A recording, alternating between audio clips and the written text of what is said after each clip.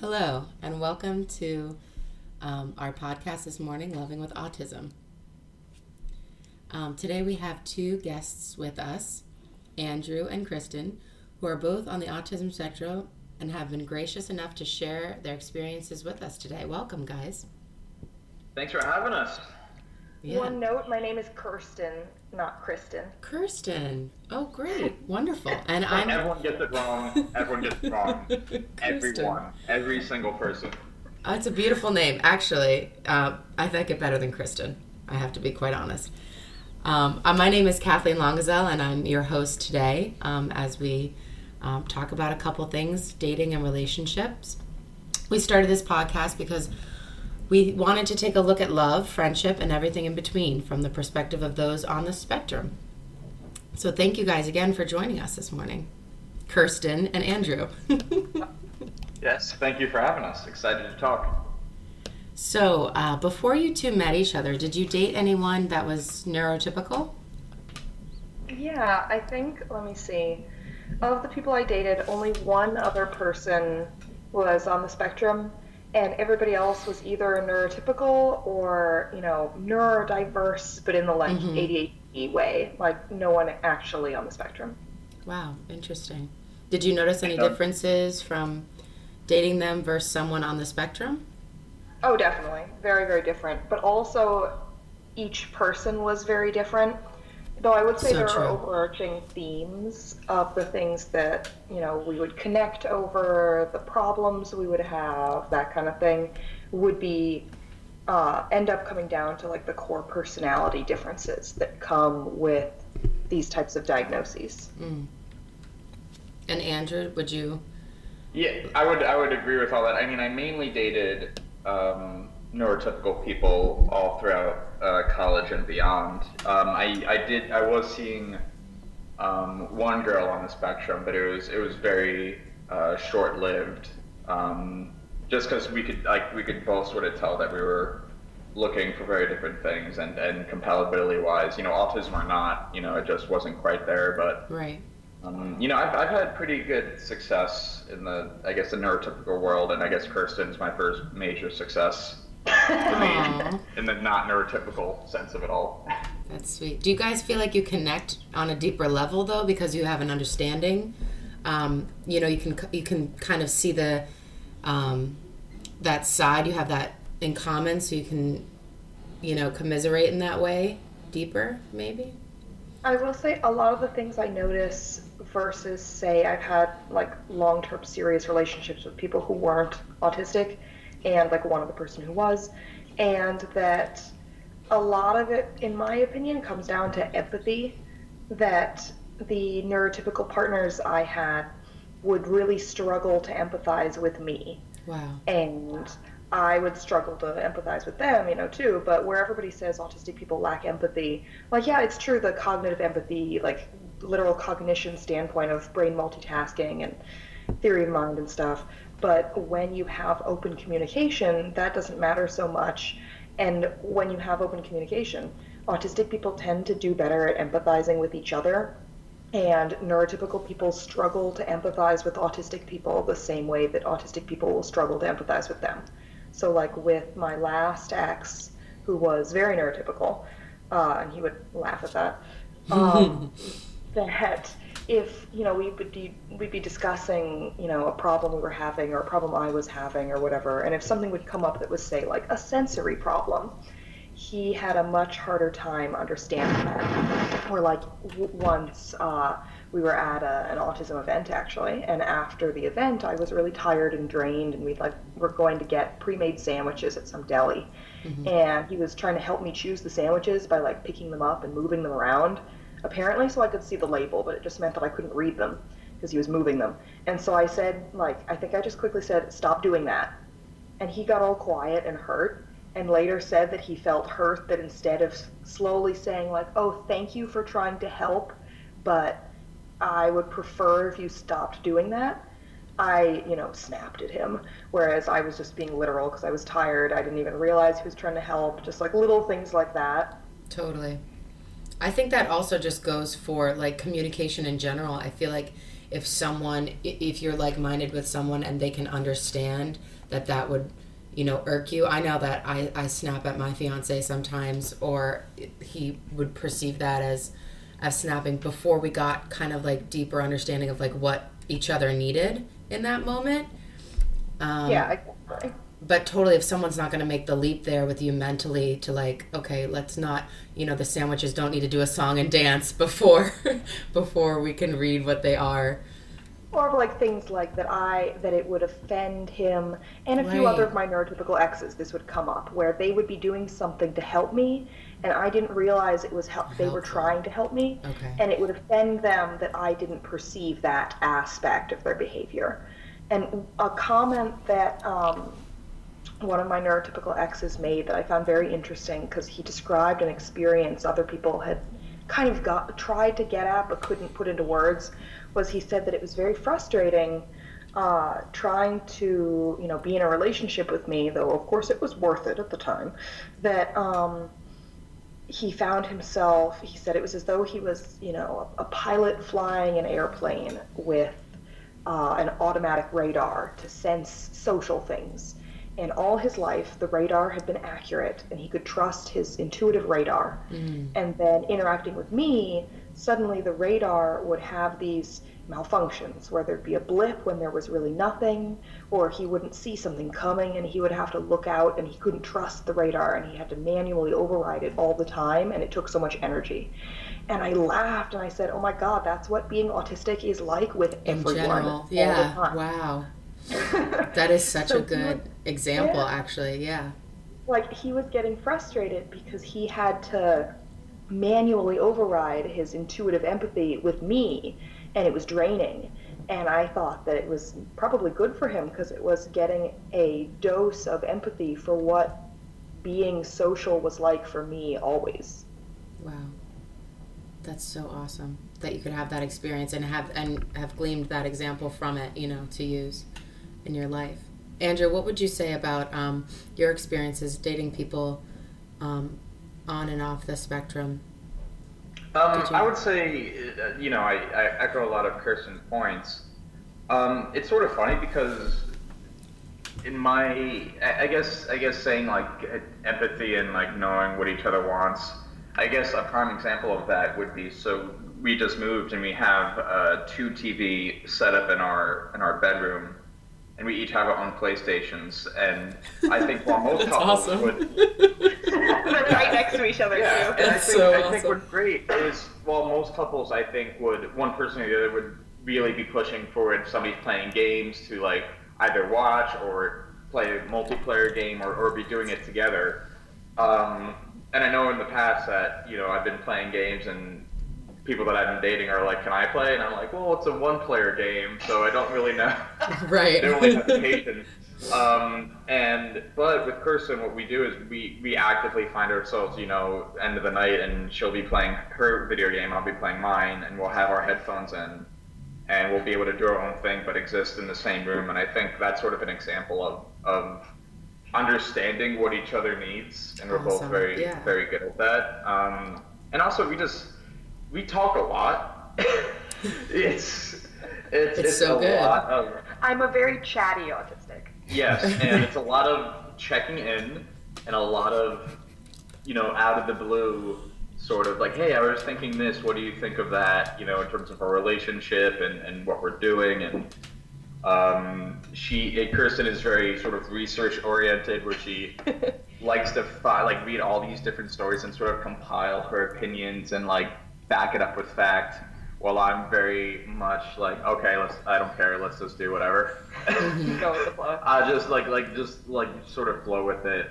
So in a way, our autisms are very different, and in some ways it keeps it interesting, and it complements each other, because we both sort of learn. I think Kirsten helps me like take my time more with decisions and actively research stuff and sort of think more outside the box, while I think I help Kirsten with sort of being less neurotic, and like if plans change, and being able to hop around, and that, you know, if things aren't going initially, being more flexible, exactly.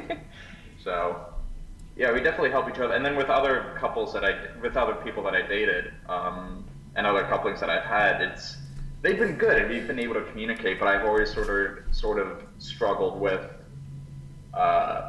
finding that balance between being my own person and then being part of this relationship. And that was something that I always really struggled with, because eventually either I would move, like I would naturally sort of move on from the relationship, or the relationship would reach a point where I'm being probably a little too distant, and it would end that way. So we've been dating for over a year now, so it's definitely a major change of pace for me, where my longest relationship previously was just a couple months. Wow. Have you both talked about your experiences dating people who are not on the spectrum? And do you find similarities in that experience? I talk about everything a lot also. Just Yeah, That's so healthy. Honestly, I gotta say, I don't know not talking a lot, because I'm a big talker myself, but I feel like it's so good to talk about it. It helps, and like occasionally sort of, people think, oh, communication, that's got to be so good. It's like we have a lot of awkward, difficult conversations. I mean, in my experience, one of the hardest things about being in a relationship where both people are autistic is that you need to put so much extra effort into the communication angle, because that's the part that, or at least one of the most common parts, that will come the least naturally to both parties.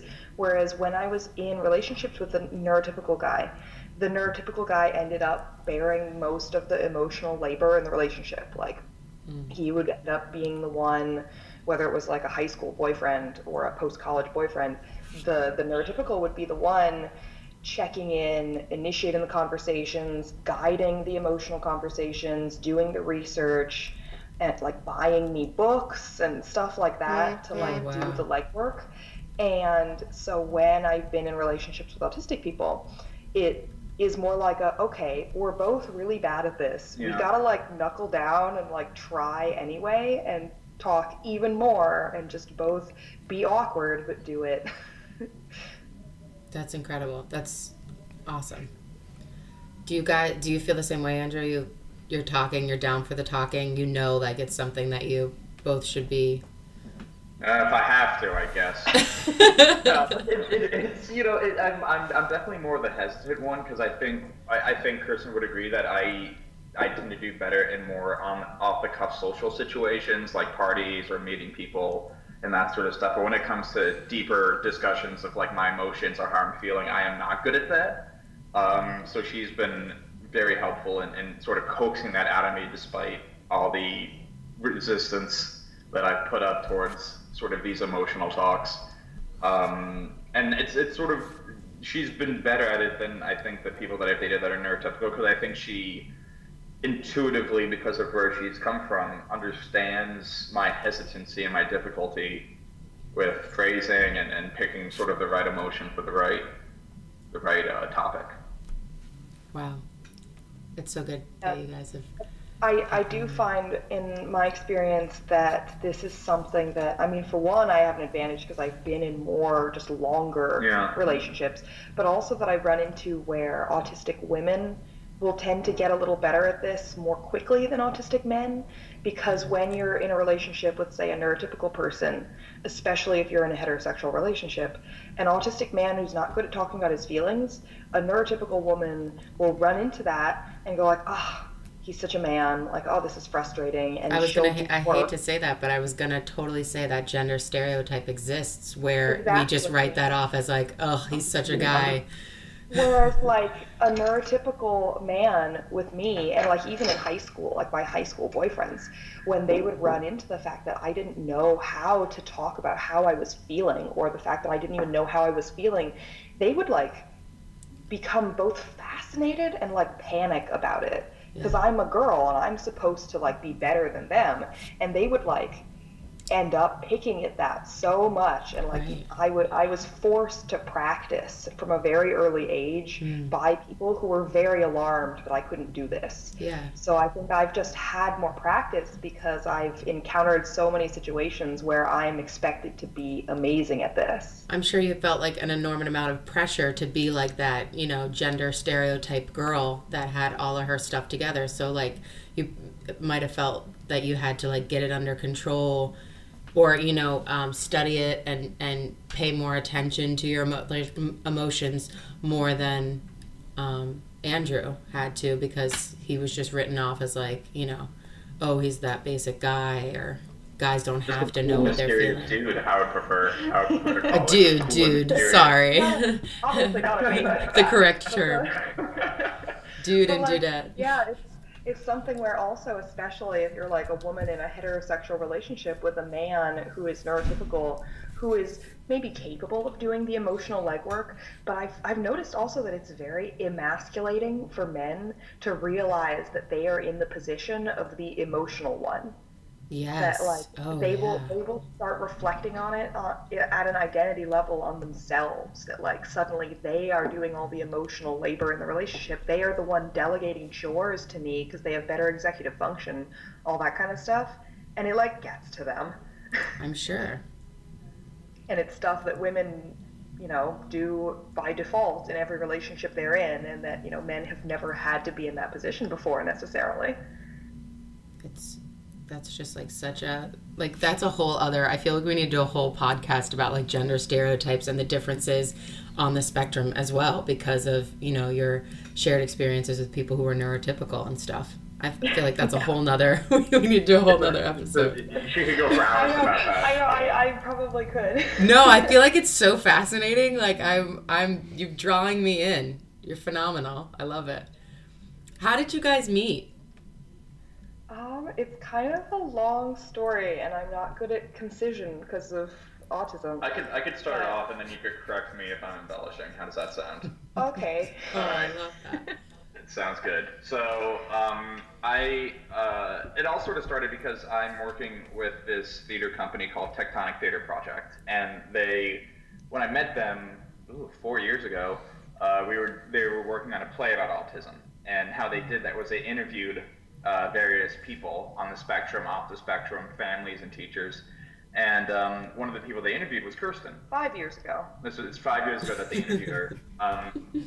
So I heard of Kirsten before. Kirsten had actually, been in the New York Times with one of her exes. Apparently he knew who I was. Which well, yeah, you were the New York Times, and saw it that is article. the Times. I mean, yeah.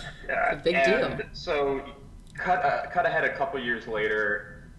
Kirsten moves to the city and asks my director Anushka if she knew anyone in the city that could theoretically get Kirsten a job in the autism community. I asked who I should network with, and she said, "Oh, I know who you should network with. We have this friend. He's also on the spectrum. He is part of our play. He also works in the autism world. You should friend him on Facebook and totally network with him about autism stuff."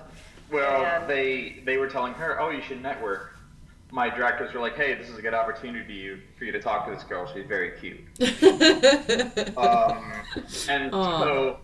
So we chat on Facebook for a little bit, but we never see each other. It became very clear that he wasn't able to get me a job. His field is so different from mine that even though they're both related to autism, it was a total setup. This isn't a networking opportunity. The facade was quickly taken down, and so cut to a year later on World Autism Day. World Autism. Yeah. April 1st? It was April 1st. It was April 1st. The UN Day was April 1st last year. And so I was working that day. I'd gone to filmed at the UN, and I had to film building. So in between sort of my shoots, my director said, "Hey, we're at this bar with Alex Plank of Wrong Planet and some other people. You should stop by." They didn't say my name. I don't think they mentioned you. Me? I don't think they mentioned you. Because I think they were trying to be sly. I know. I think they were, because they told me, "Hey, you guys should." I ran into one of the directors at the UN, and he was like, "Hey, we're going out later for drinks with some friends. You should come." And it meant that they were inviting him. So stealthy of them. It's brilliant. We were all just talking at the bar, and then I think we like all hung out hung the rest of the night till like 5 a.m. And then the next talk about video games, and then like 3 days later we started dating.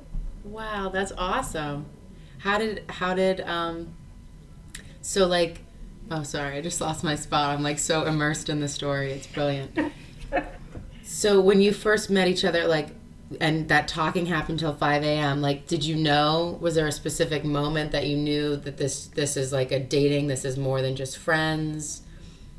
I think so. I was like you know how like you knew quicker than I did. you know how autistic people get obsessed with stuff. I was like obsessed with him like immediately. So I'm like, so It's a good sign, and it was reciprocated. I hope it wasn't, obviously. probably not to the same extent. I get really obsessive.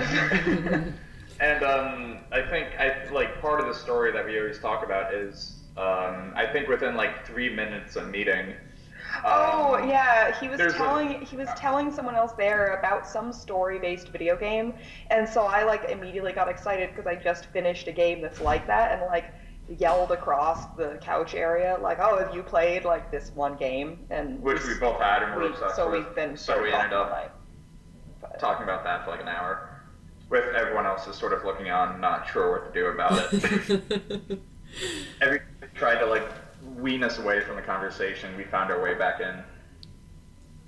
So you like probably instantly knew that you liked one another when this conversation was ongoing. And how did it feel when you were having that long conversation? You obviously awesome, but Yeah, and it's funny. I mean, I went into it not thinking it was really a date at all. I mean, oh my God, our first like date, like quote quote date, was like because I had been hosting my friend Alex, who came to town to speak at the UN, and so like me and Alex was sleeping on my couch, we were hanging out, so me and Alex were hanging out with Andrew, and Alex's plane left or whatever. The next day, me and Andrew were like gonna hang out after work.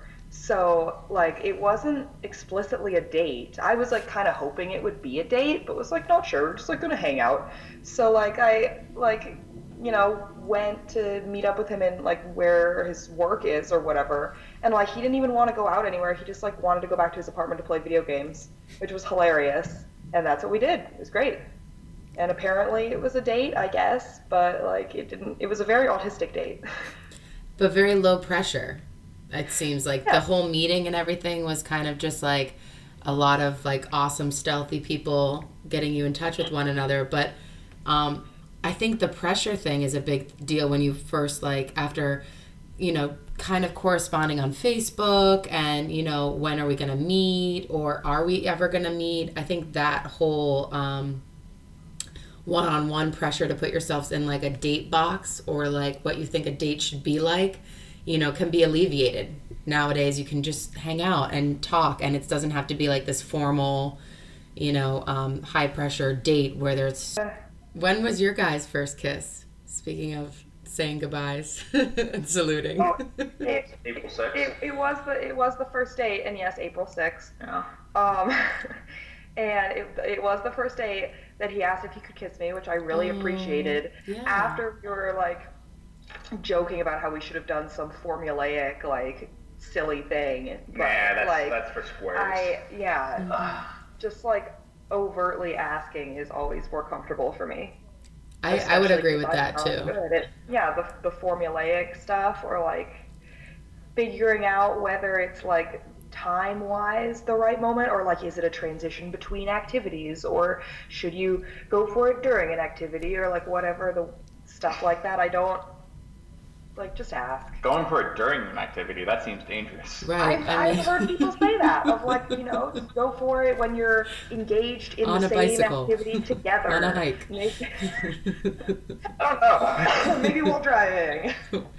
I agree with you though. Asking questions, I don't know when that became wrong. Like we're always told in school that it's okay to ask questions, but for some reason, like on dates, we just like go totally in our heads and ask ourselves a million questions and put pressure on ourselves to like find the right answer and do the right formula when just asking a question, even if it's an awkward question for an awkward moment, the rest of the moments that follow that question are immensely less awkward because you asked that one awkward question. So Yeah. I think asking questions is super important, and it's okay to ask ask the wrong question, or to say whatever we think strays from the formulaic dating, outline that we have in our head. I think Yeah. asking the questions are really good. And look, it got Andrew kissed at the end of the night, so it has to be working. And yeah, like I also find that people in general, but especially autistic people, will get nervous about asking, like, oh, can I kiss you or whatever, because they think it makes things weird and makes them more likely to be rejected. But if someone wants to kiss you, they're going to say yes. And if they don't want to kiss you, they're not going to kiss you if you didn't ask and did it some formulaic way. Right. Like, a lot of my friends in New York are in the, like, kind of like academic, open-minded, like Burning Man community type of people, and they're all neurotypical, but they all ask stuff like that. Like, they have a really interesting consent culture of, like, if someone is gesticulating and they notice that they're about to, like, put their hand on your arm to make a point, they'll first interrupt their sentence and say, oh, can I touch you, before doing it. Right. Or like at the end of the night, or like, say, a friend is introducing me to like a group of girls who I've never met, and they'll come up to me and say, oh, can I hug you? I'm a hugger. And I can say, oh no, like, I don't really like I'd rather hugs. not. Exactly. Okay, like, how about a high five? And we'll do that instead. And like, it's totally comfortable and natural. And these are all neurotypical people who aren't doing it because they need a crutch for it. They're doing it because it feels comfortable for them to have like overt consent for everything, even in friendship. So important. That's great. What was I gonna? Oh, Andrew, what was your experience of the first kiss, and then also like advice from both of you of like what you would tell a guy or a girl on the spectrum for their first date, and either like a recommendation of a good first date, or how to get the wheels going. Yeah. First kiss was good. I feel like I almost was gonna make a joke, but I feel like that would get a smack upside my head if I said anything else. It was great, and it was relieving. I think even though it was relieving, there was also I was confident. I think I wouldn't have asked if I wasn't confident about it. My best friend was like texting him like, she's really into you, like, go for it. Like, he still wasn't sure. Yeah, but the experience of it, I think it helped that we were doing something that we were both comfortable doing. We didn't go like too far out of our comfort zone. We weren't even at like a strange place like a restaurant or like outside in front of people. We were just in my apartment. And I think in a way that made both of us more comfortable. Totally. It didn't mean as much of a song and dance sort of situation. We were both doing something that we both enjoyed, video games, so I think we were both immediately comfortable as well. I think advice I would give in terms of first dates is, because I've sort of done both. I've done like the first date where it's, just sort of chilling at somebody's apartment and you're like making dinner or you're playing video games, and those are great if you'd rather not sort of think about, like, ooh, I'm going to take her there, and if the date's going well, then maybe we'll go to this bar after, and if that's that, then go here. Or sort of the stresses of like, ooh, what are they like, and I got to figure out all this stuff about them.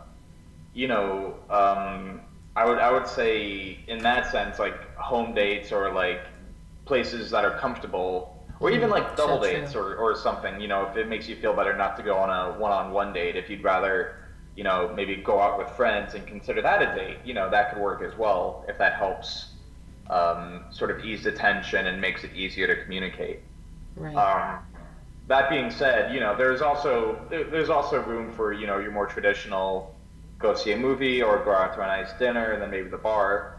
And then maybe, I always used to do, take them to a pretty decent dinner, nothing crazy, and then like go to a bar afterwards. And that was a format that always worked for me. Even if the date wasn't successful, I felt comfortable in that format. And I think, and I always try to, you ask them what they want to eat. You don't want to presume, because sometimes if you're like, oh, like, for example, I love Thai food, so, if it was up to me, I would choose a Thai restaurant every time. But I know for a fact, pie is not always going to be what somebody wants. So I think just being on the first date, just being open about like, what do you want to do? Like, what would you prefer? This is what I would prefer.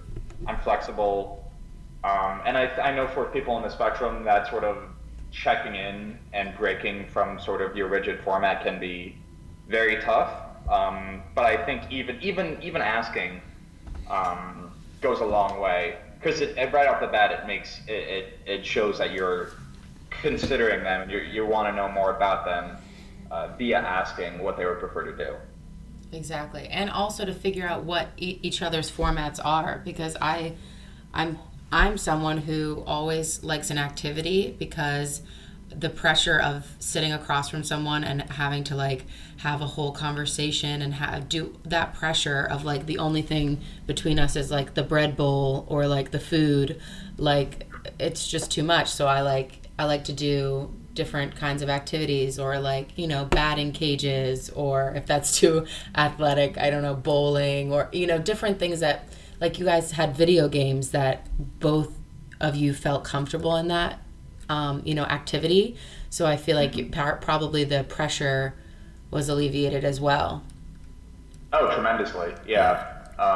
That's why I feel like dinner and a movie dates should actually be reversed to movie and dinner, because then you have something to talk about. Totally agree. I just think movies are not a good date. Anytime somebody says let's do a movie, I've done the movie exactly. That was just to give you something to talk about if you're like totally awkward and panicking. I went on a movie date when I was 17, and we literally like talked when we got the tickets, went to the theater, saw the movie, and then by the time we got out of the movie, it was time to go. You don't get to talk at all, yeah. And I was like, we talked for maybe 10 minutes total. This was like the dumbest we're done. But that's the thing. Everyone thinks, oh, go to a movie. That's the perfect thing to do. But in reality, it's probably not. It is for some people, maybe. Although nowadays we have Netflix, so you could actually talk through it, which is helpful. As opposed to a movie theater where you can't talk. Though I will say, advice in general, but especially for girls, is be very wary of those like Netflix type of dates, because Netflix and chill is a thing. Thankfully now it's such a cultural phenomenon that people like have heard the term and kind of know what it means, but I still run into autistic women who don't know what Netflix and chill means, or even if they know what it means, they don't realize that when they're being invited over to watch Netflix, that is Netflix and chill. What about Hulu and Hang? And that like I feel like they're in the same ballpark, exactly. Yeah, exactly. To like rules of thumb is like, you know, don't invite a guy that you don't know over to your apartment if you live alone. Definitely. And you don't want to come home. If you're going to a guy's apartment, make sure your friends know where you are and can like call you and pick you up if you're drunk. Like, keep your guard up and make sure to watch for intentions, things like that. But definitely. Otherwise, like, I feel like those types of dates are great once you've been on a couple dates and you know someone. Exactly. That's why I would say, like, finding an activity, like, even though you guys were comfortable enough to do video games and that was a safe space for you, there's plenty of places in New York City, I know of, like, Barcade, where you can do video games and you're outside and you're in a public space, and it's not inviting people into your apartments, and it's still an activity that you're comfortable doing. Like, I love bowling. I think it's the funnest, most goofy, like, amazing thing in the world, but someone else might not like that activity or whatever, but I feel like that's a safe activity where it can't be done inside my apartment, so I would have to go and find a place to do that at. Though it's so important to bring that up, and thank you, Kirsten, because I think a lot of times when you say, like, have people over or, be comfortable and be in a safe space, it can get a little Netflix and chilly. Yeah, exactly. Like, I once had, like, my boring Tinder date. We had drinks at a bar and then hung out at my apartment just to, like, hang out. And I would not have done that if I didn't know that my roommate wasn't going to be home, like, in an hour. Yeah. Like, if I lived alone, I would never have invited someone I just met on Tinder over to my apartment. Because then someone knows where you live. Totally. And, like, etc. There's all those variables you have to consider. Totally. This was so amazing. Thank you guys both so much for your perspective. And I really appreciate you talking with us today. I know that dating is tough and there are a lot of unwritten rules, and we touched on some of them about what to do and what to say and how to act. And dating is like a muscle that needs to be exercised. We hope that needs to be exercised, and we hope that you do that. Thank you so much again, Andrew and Kirsten, for being so open with us. And make sure you follow Kirsten at, do you have a social media handle? Yeah, Kirsten? I mean, my Twitter is Dursten, Durrsten. Though also, if you just Google Kirsten Autism, I think I'm the only person who comes up, and I think like the second or third link down is my blog. Brilliant. And Andrew, do you want to throw out a handle, or you don't have to? No pressure. I do not have a Twitter of any sort. I am a lame millennial. I could be reached. I mean, I'm happy to take messages and stuff like that at my email, which is just Andrew M as in Mary Duff at gmail.com. I use that email to sort of field questions, comments, or if people need to talk about anything. So if you want to get to me, that's probably the best way. Awesome. Thank you both so much. I really, really appreciate it. And I feel that we will probably have you guys back on if that's cool with you. We could talk about that at a later date. I loved all of your information. And everybody out there, make sure to follow Unipie on social media and be sure to sign up at unipie.com. Thank you all so much. Yay.